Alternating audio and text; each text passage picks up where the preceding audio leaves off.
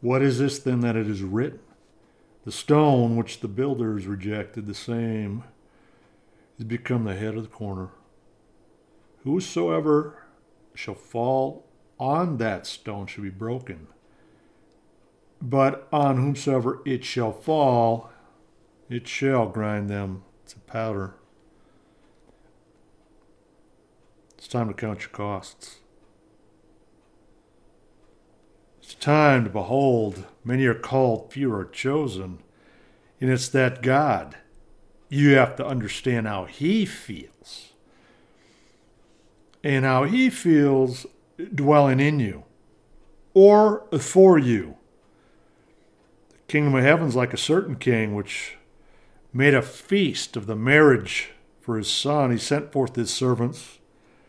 He said, tell them which are bidden, behold, I prepared this feast.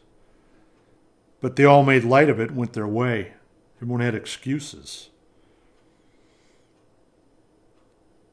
When the king heard all this, he was wroth, sent forth his armies, destroyed those murderers, and burnt their city.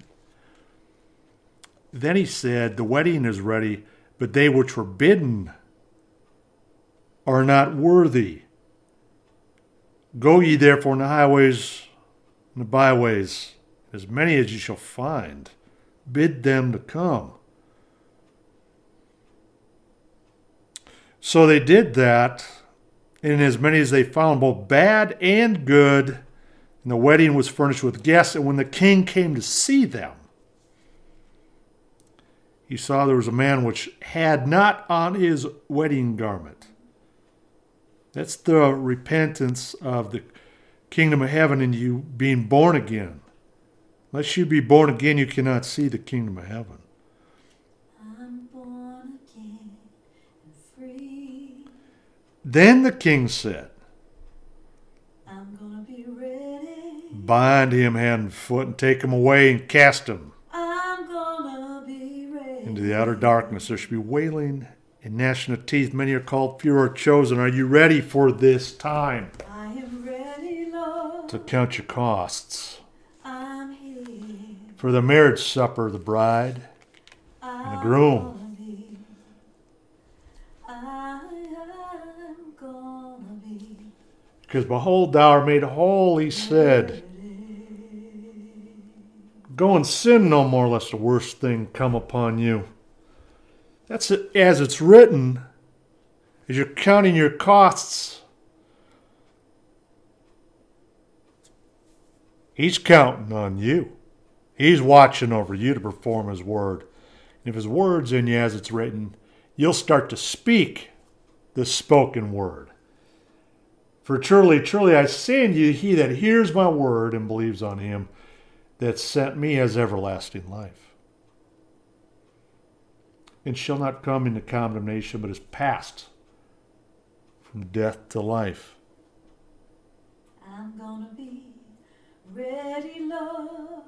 Truly, truly, I say unto you, Be ready. the hour is coming, and now is, I'm gonna be ready, Lord. when the dead shall hear the voice of the Son of God, I'm gonna be and they that hear shall live. That's where you're at today. I'm gonna be ready, Lord. I'm gonna be ready. Jesus said, I am that bread of life. So, For it's you as you understand, that I love. be aware of the one who can take the body and the soul and put it into hell. I say, be aware of him. You that I need. This cup is the New Testament in my blood. I wanna drink. This ye do as often as you drink it in remembrance of me. So unless you drink his blood and eat his flesh, you have no life in you. But he that does consume the New Testament, the Holy Communion, becoming one in Jesus, will live forevermore. For often as you eat this bread and drink this cup, do show the Lord's death till he come. Blessed is he who shall eat his bread in the kingdom of heaven. For as often as ye eat this bread and drink this cup, ye do show the Lord's death till he come. Wherefore ever, whosoever shall eat this bread and drink this cup of the Lord unworthily shall be guilty of the blood, of the body and the blood of the Lord. Holiness, sanctification, the Holy Ghost and fire to sanctify your life for his coming of his presence, of his glory. And without controversy, great is the mystery of godliness. God was manifest in the flesh, justified in the spirit. Seen of angels, preached unto the Gentile, and received up in the glory. The mystery of godliness, or Christ in you, this hope of glory, is count your costs to live forever, die to self, and live in my Jesus. Let a man examine himself, so let him eat that bread and drink of that cup. For he that eats and drinks unworthily eateth and drinketh damnation to himself, not discerning the Lord's body. So if you're in some denominational Christianity that takes Holy Communion unrepentative and not living through the new creature in the blood of Jesus Christ, it's time to examine yourself whether you be in the faith and shed those dead works into his living life, in his living presence. I want you to listen to this scripture.